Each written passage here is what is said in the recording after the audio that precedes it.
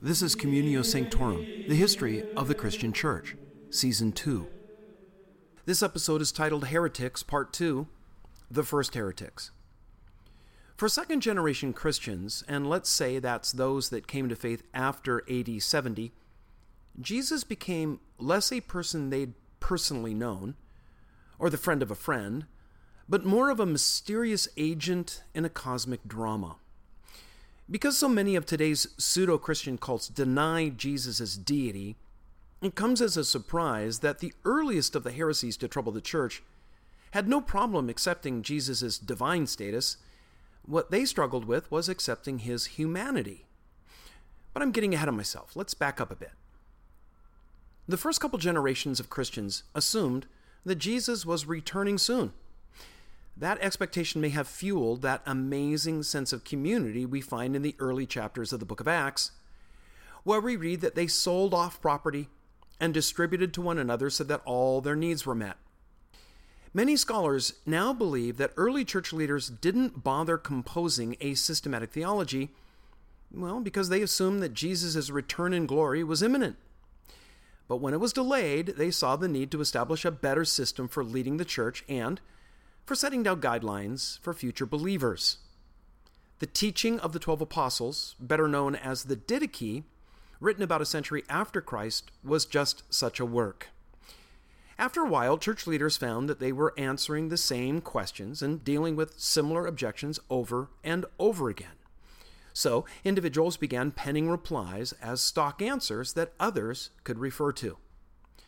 Sometime around the mid-2nd century, Justin Martyr wrote his first apology, in which he deals with pagan arguments, and then later he authored the dialogue with Trypho the Jew, which deals with Jewish objections.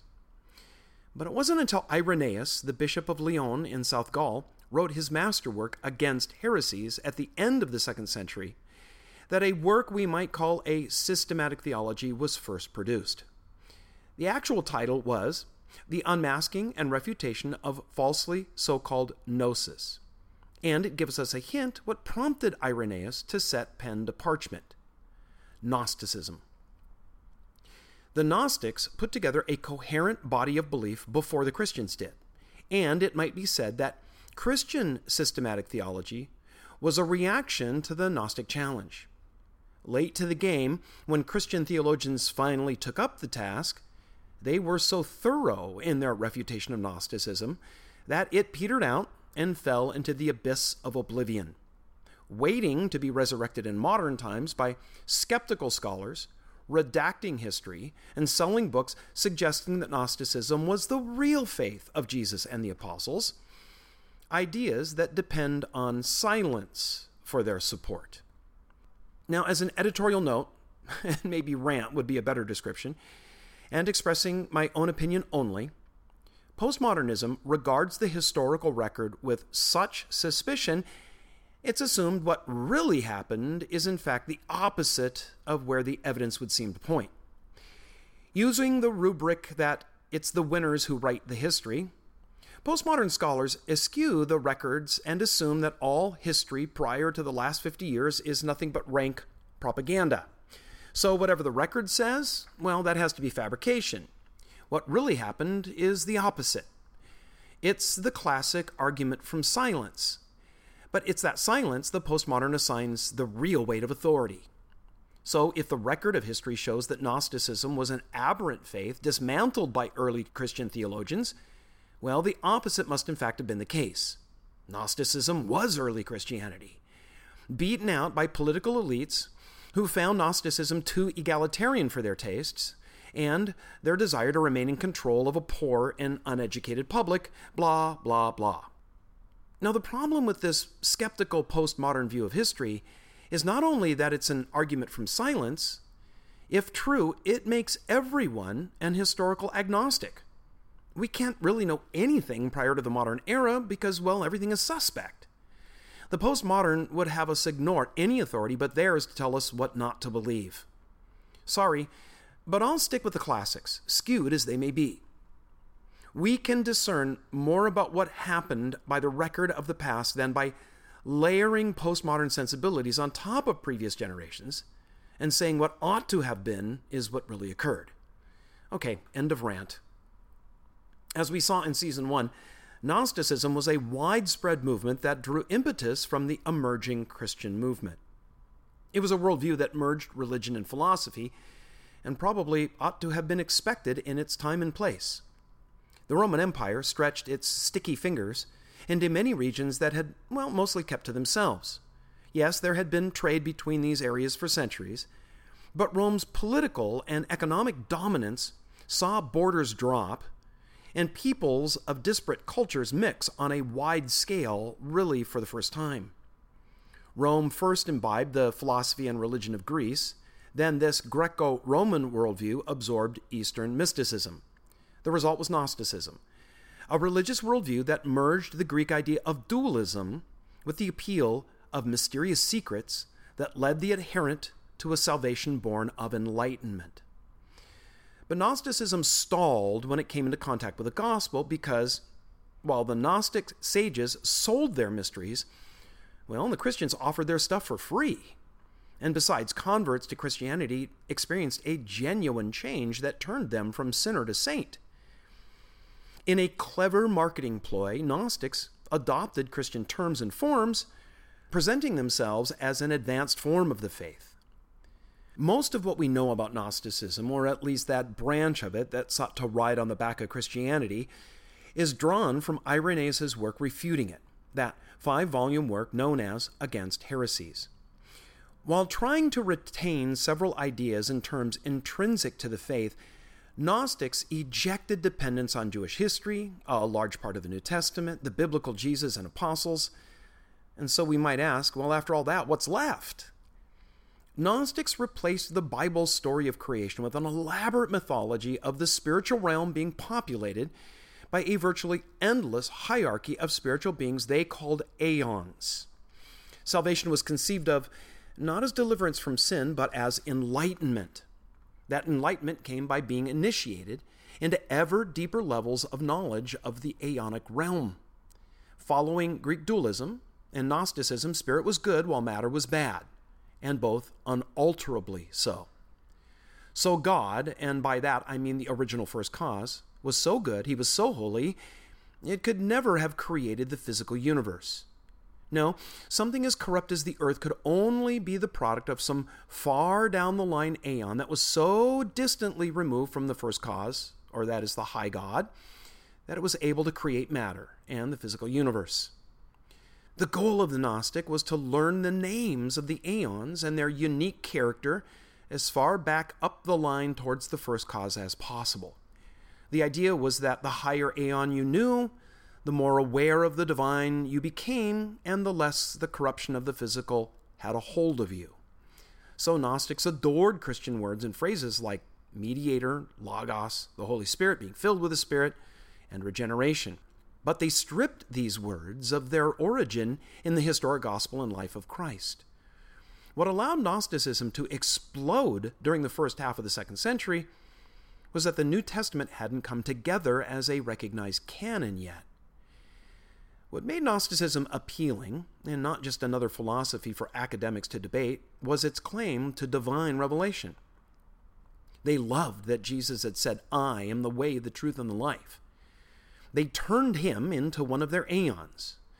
But of course, if he was a divine being, there's no way that he had a physical body. So Gnostics said that Jesus was a divine spirit. Some Gnostics called him angelic. Others said that he was an aeon, and probably ought to be regarded as a god, a lesser deity somewhere on the hierarchy of aeons reaching back to the first cause. But Gnostics categorically rejected the idea that Jesus was human. In their system, something so holy would never have a physical body. So the appearance of Jesus was just that, an appearance, a phantom. He left no footprints, cast no shadow, didn't eat. Now, those of you who've read Matthew, Mark, Luke, and John in the New Testament know these records of Jesus' life have abundant stories of Jesus' physicality. That's why the Gnostics rejected so much of the New Testament. And as an aside, If you have a modern translation of the New Testament, you may note that there are occasional footnotes that say something to the effect of, this verse or this passage not found in the oldest and most reliable manuscripts. That statement, that they're more reliable, is an editorial comment on the part of the publisher. They're indeed older, but reliable, well, that's a debate.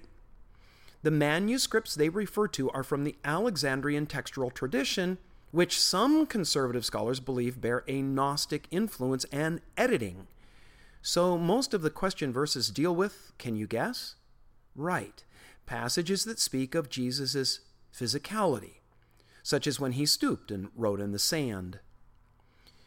That remark that the Alexandrian text is more reliable isn't due solely to the fact that the manuscripts are older. It's also an assumption made by more liberal scholars that the shorter text must be more true to the original. Their presupposition is that over time, as manuscripts are hand-copied, those who pen them will be inclined to add material rather than delete it. The discovery of the Dead Sea Scrolls pretty much nuked that idea. Some of them predated previously extant manuscripts by hundreds of years, and yet when the text was compared, it was virtually identical. It's nothing but an assumption that the shorter text is more accurate. So if you read that in a footnote, remember that it's not a statement of fact, it's merely an opinion, one that in all likelihood is based on an erroneous presupposition. It's long been believed that Simon Magus, referred to in Acts chapter 8, started the Christianesque flavored Gnosticism. Simon offered the Apostle Peter money if he'd teach him how to bestow the Holy Spirit on others. Well, Peter rebuked Simon's crass merchandising of the faith, and it's from Simon's offer that we get the term simony, the practice of purchasing religious office. Okay, get this. According to the Gnostic tale, Simon met a woman named Helena at a brothel in the city of Tyre. Now, what he was doing in a brothel, we can only guess, but our guesses need be few. One, actually, and he wasn't there to tune their piano. Simon said that this Helena was a reincarnation of someone called Enoia, a manifestation of the Spirit of God. In her previous identity as Enoia, she had created many ranks of angels, some of which rebelled against God. These rebels then captured and imprisoned her in a mortal body. She was then reincarnated many times, including one stint as Helen of Troy. But in Simon's day, well, she was a prostitute in Tyre. And Simon, of course, was now the highest God's manifestation that had come to rescue her. Simon said the Old Testament was the product of the malicious angels seeking to defame God. And to follow Simon was to free oneself from the Old Testament's oppressive religious requirements. Christians accused Simon and his devotees of practicing magic and the occult. This became a regular charge by Christians against the Gnostics, that they performed lying signs and wonders. How much of these were mere illusion? Remember, Simon began as a magician, an illusionist, and how much of it was the working of demonic power is anyone's guess. Well, it was likely a bit of both. Simon's brand of Gnosticism included several points that will be repeated by later heretical groups. Number one, there was a blending of biblical ideas with paganism and Eastern mysticism. Second, there was a dualistic view of reality that divided it into the sacred spirit and the profane physical. Third, the idea that a Savior had appeared to lead people to salvation. Fourth, a rejection of Jewish scripture. And fifth, an intense interest in the hidden and the secret because it was believed that's where the good stuff that led to salvation lay. Those secrets were the domain of special teachers who, of course, would impart their goodies upon payment.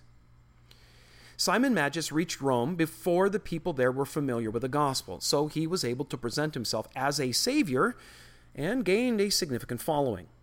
Later Gnostic teachers had to work against a background of greater familiarity with the gospel, and so they left off claiming to be saviors themselves. They simply worked Jesus into their system as one of the Gnostic aeons who had appeared to help enlighten humanity. And when I say appeared, well, I mean that literally.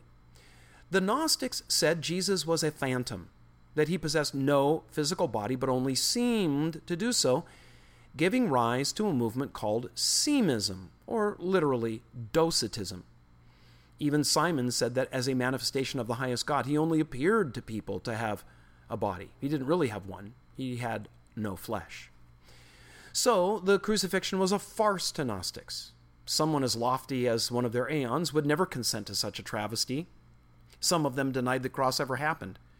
Others said that indeed a man did die on a cross outside the walls of Jerusalem, but it wasn't the Christ. It was just a man named Jesus.